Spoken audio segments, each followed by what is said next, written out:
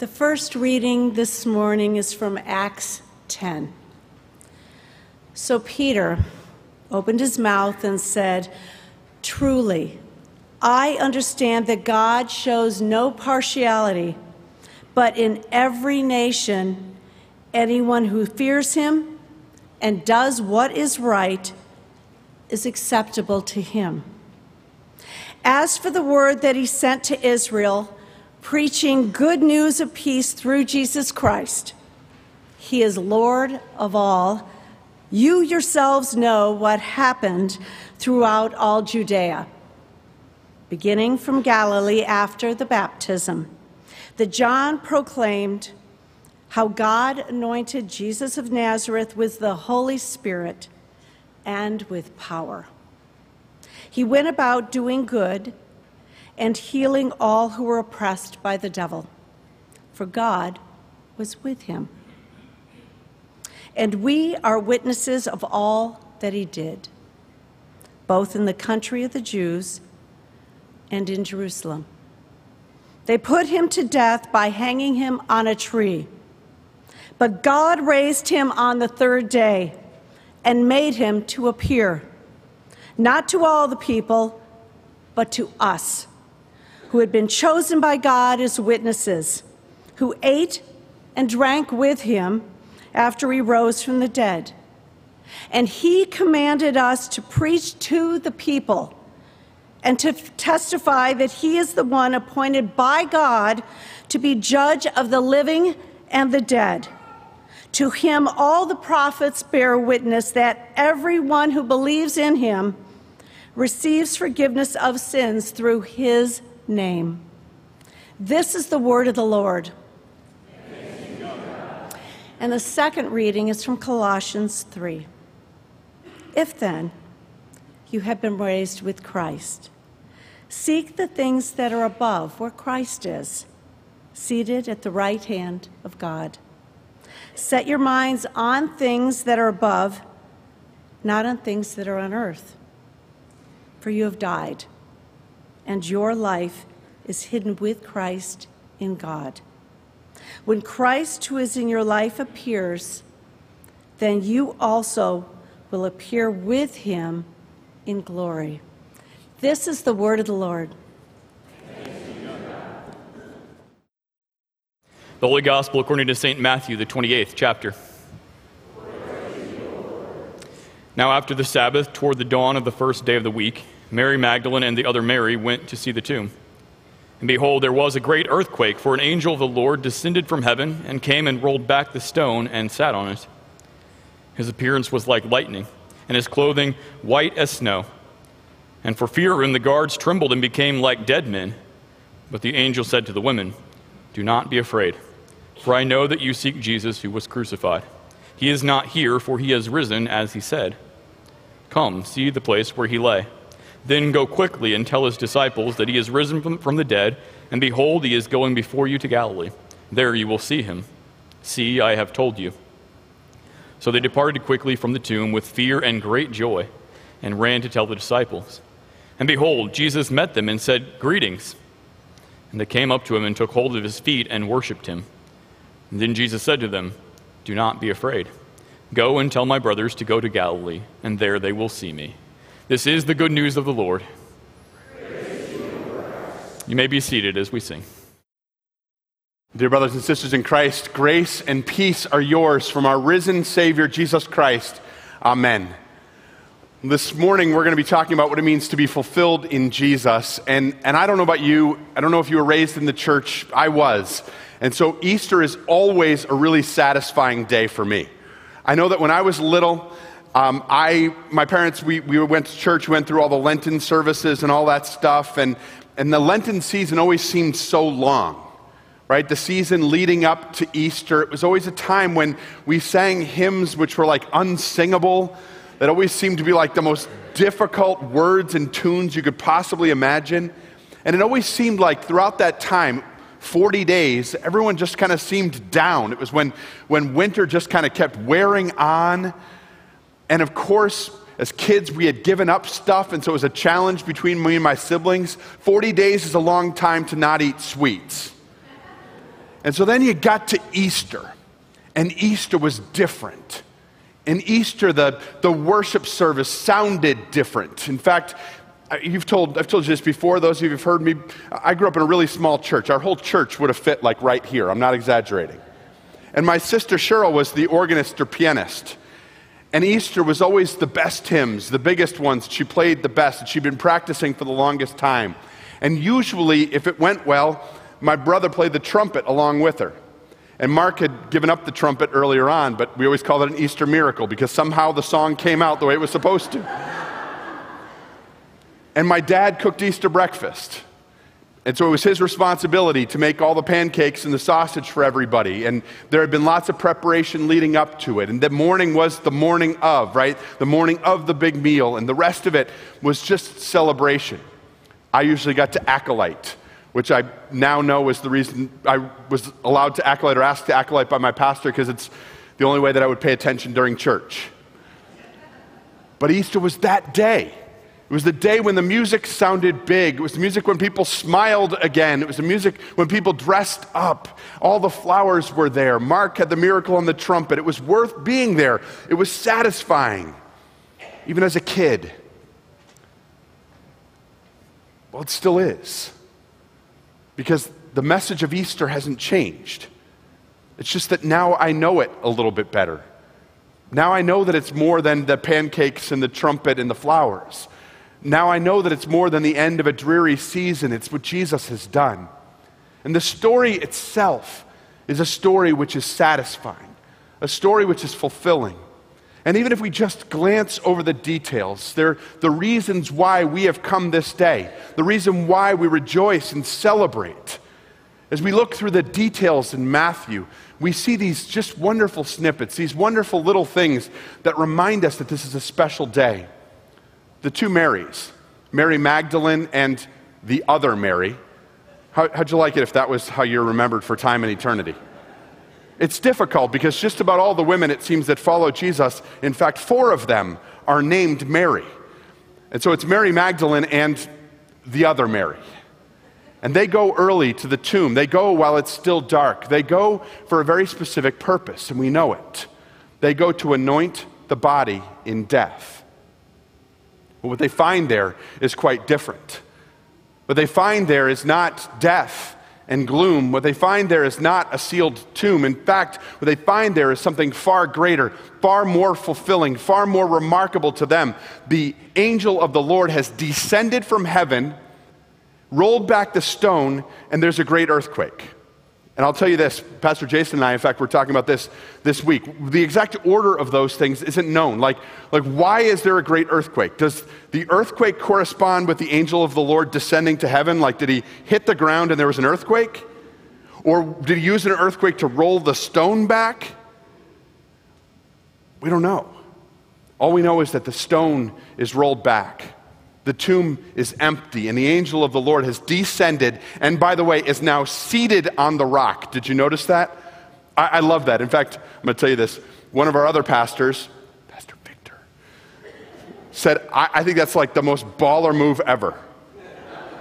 Rolls back the stone and then just sits on it. Like, what? They've come because they expect death. And the deeper we dig into the story, and the less we rely just on the snippets and pieces and Twitter version, the more we begin to realize just how remarkable and just how fulfilling Easter is. The angel that's seated on the stone speaks to the Marys when they come to the tomb. Their original anticipation, their original concern was how are they going to roll the stone back, but now it's back, and so they have a bigger concern because there's an angel seated on it, and they have this mix of fear and surprise going on inside of them when the angel speaks. And the first sentence that the angel speaks to them is this: "You seek Jesus who was crucified." And in that single sentence is most of what we know about what the Marys anticipated. And most of what we need to know about the way that the disciples were experiencing that morning. You seek Jesus who was crucified. You see, they had anticipated that Jesus was more. They had anticipated that Jesus wasn't just a great teacher and one that they had followed. They were anticipating that Jesus had done remarkable things, and therefore more remarkable things were to come. And everything that they anticipated in Jesus came to a screeching halt with a sham of a trial on Thursday and a crucifixion to death on Friday. Everything that they thought that Jesus was had suddenly ceased.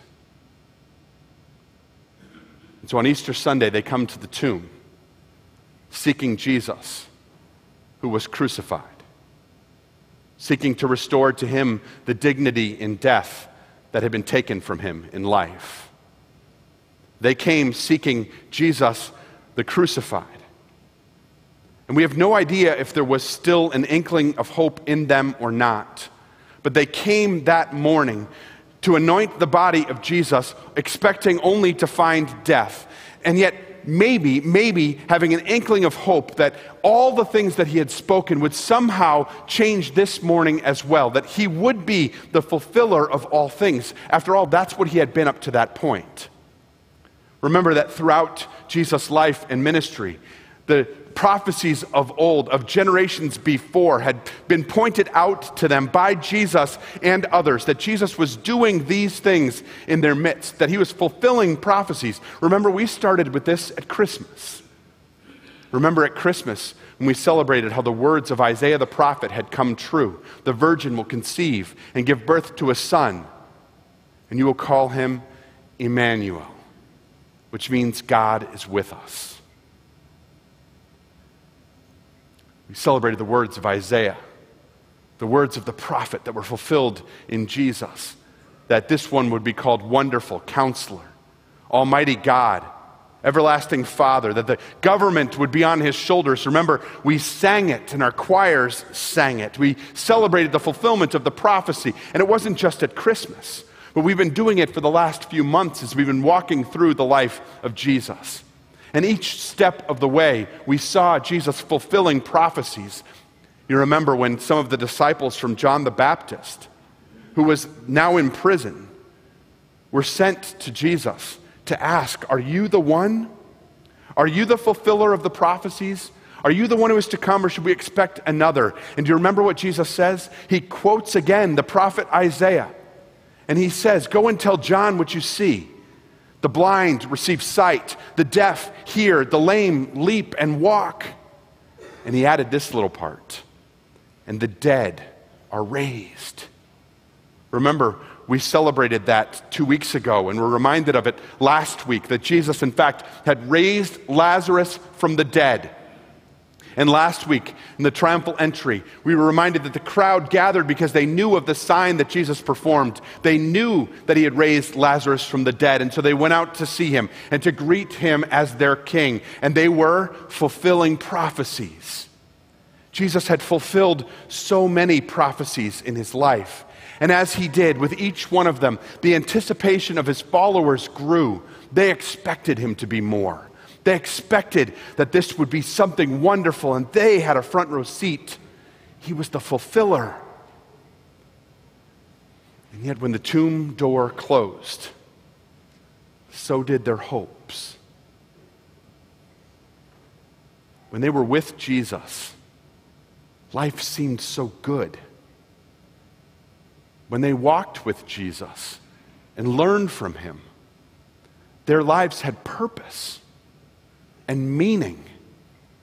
They had been chosen by this great teacher. And when he healed and touched and spoke people, when he did things that no one had ever done, when he did them in a way that no one had ever experienced, they had a front row seat. They saw his signs and wonders, and they were chosen by him. They experienced Jesus and trusted the word that he spoke.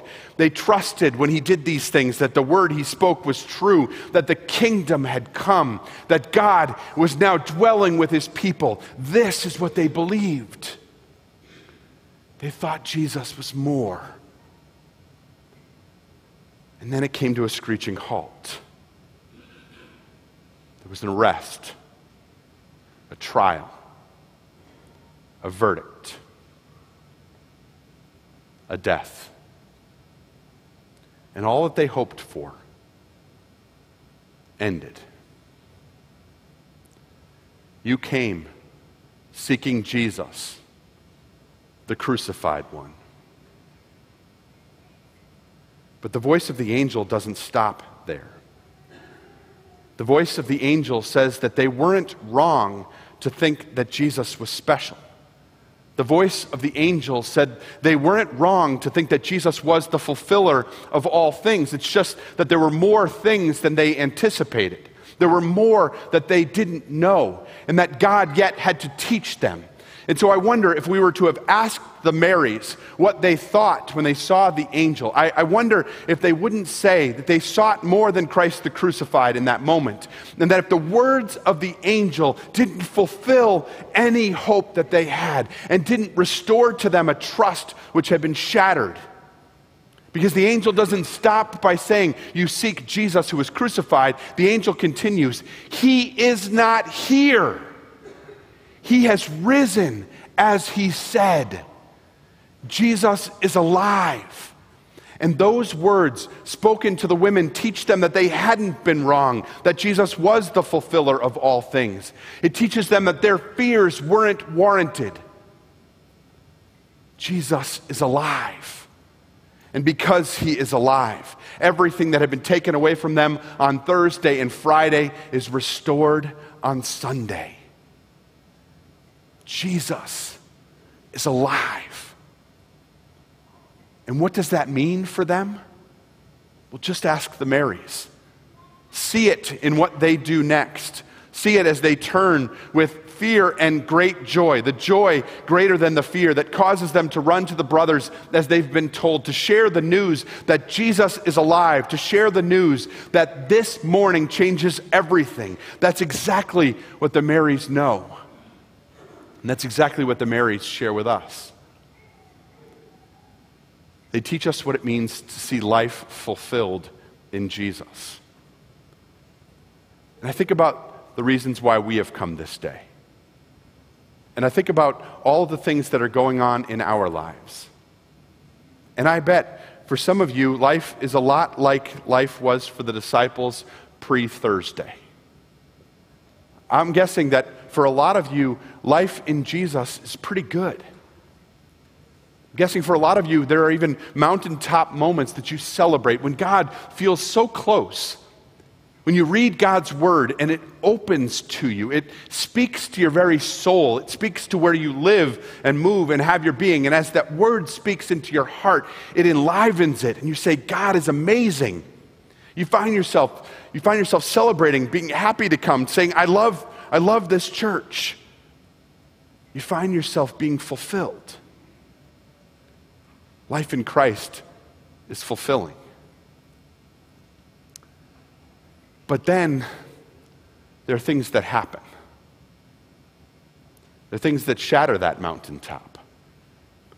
There are Thursdays and Fridays. The word suddenly doesn't seem to resonate as much, and there's less willingness to read it. Maybe it's the result of a job change, a diagnosis, a broken relationship. You haven't stepped away from Jesus, but you say, I feel like life in Christ is supposed to be more than this. I thought life in Christ was supposed to be fulfilling, but I feel like I'm in a valley. Or maybe nothing happened. You see, there's a truth that we Christians don't admit enough. And the truth is this: sometimes there isn't a precipitating event. Sometimes it isn't that something happens. Sometimes we just run stale. Sometimes we're not on mountaintops, we're on the plains in between. Sometimes we open the Word and God seems remarkably silent, and the Word doesn't speak to where we are, and it's filled with words that we don't use on a daily basis, and it just seems distant. We find ourselves saying, I thought life in Jesus and life with Jesus was supposed to be more fulfilling. There's a temptation to walk away.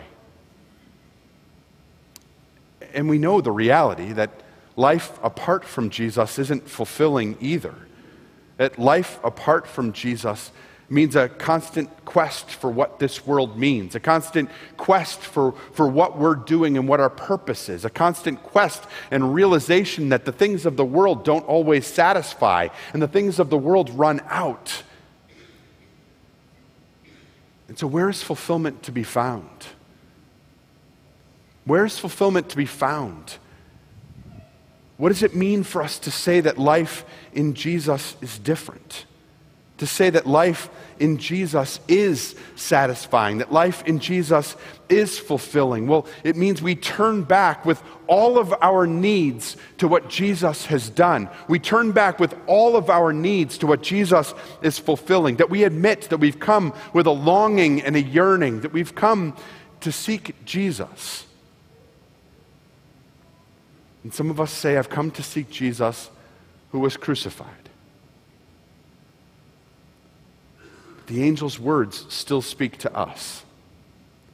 The angel's words that day, spoken from the top of the stone, still resonate in the hearts of each one of us. He is not here. He has risen as he said. He is risen from the dead and is alive. And if we trust those words and we hear those words, they speak fulfillment into our lives, that all that Jesus said is true. But the words that the angel speaks aren't done yet. The angel then says, he's going ahead of you into Galilee, and there you will see him. He's going ahead of you into Galilee, and there you will see him. To us, those words might not mean much, and yet they should mean everything. Because what the angel tells them that day is that even the resurrection morning isn't the end of the story with Jesus. That Jesus isn't just alive, but that he is alive and active. That Jesus isn't just alive and active, but that he is exactly where he has promised he would be. And that he says to each one of us, whether we are on a mountaintop or on the plain in between, whether we are in the valley of the shadow of death, no matter where we find ourselves, Jesus is where he promised to be, fulfilling the words that he spoke to his followers, fulfilling the words that he spoke to each one of us,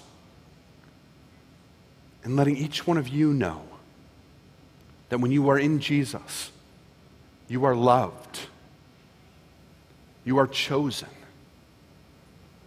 you are supported, you are forgiven. The words, he has gone ahead of you into Galilee, mean that you should anticipate finding Jesus in the place where he promised to be.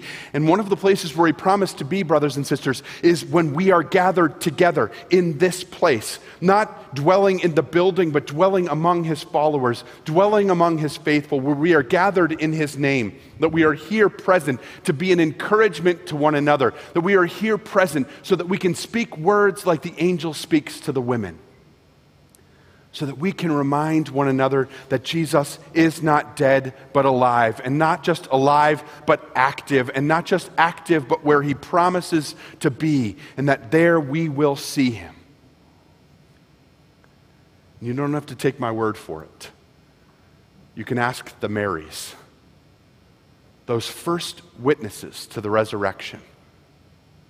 Those first ones who came in the midst of doubt and questions. Those first ones who came in the midst of darkness to find the light of Christ.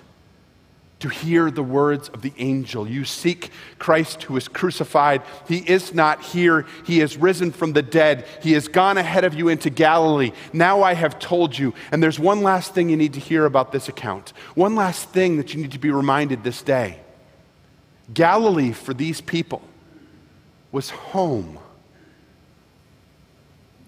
The angel was inviting them to go home.